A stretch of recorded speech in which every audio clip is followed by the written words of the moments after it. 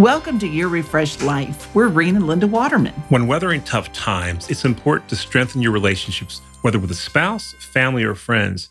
It's also important not to allow the pressure of these times to destroy these same relationships.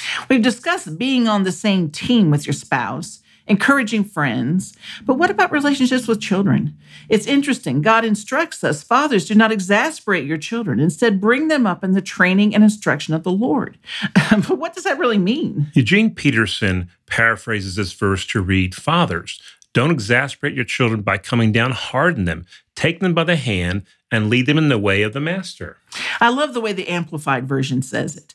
Fathers, do not provoke your children to anger. Do not exasperate them to the point of resentment with demands that are trivial or unreasonable or humiliating or abusive, nor by showing favoritism or indifference to any of them, but bring them up tenderly with loving kindness in the discipline and instruction of the Lord. Wow.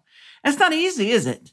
Particularly when you're cooped up in the house trying to work and your young children run gleefully through your space, or when your teenagers are trying desperately to figure out who they are, so they act out. What do you do then? As a counselor, I can answer that. You pray a lot. You ask the Holy Spirit to give you the wisdom to know how to lead them like Jesus would. Parenting is a faith walk, and the more you seek Jesus, the better parent you'll be. Can we help you? Send an email to linda@yourrefreshedlife.com, and Reen and I will be happy to answer your questions. And remember, live refreshed. Share your refreshed life today.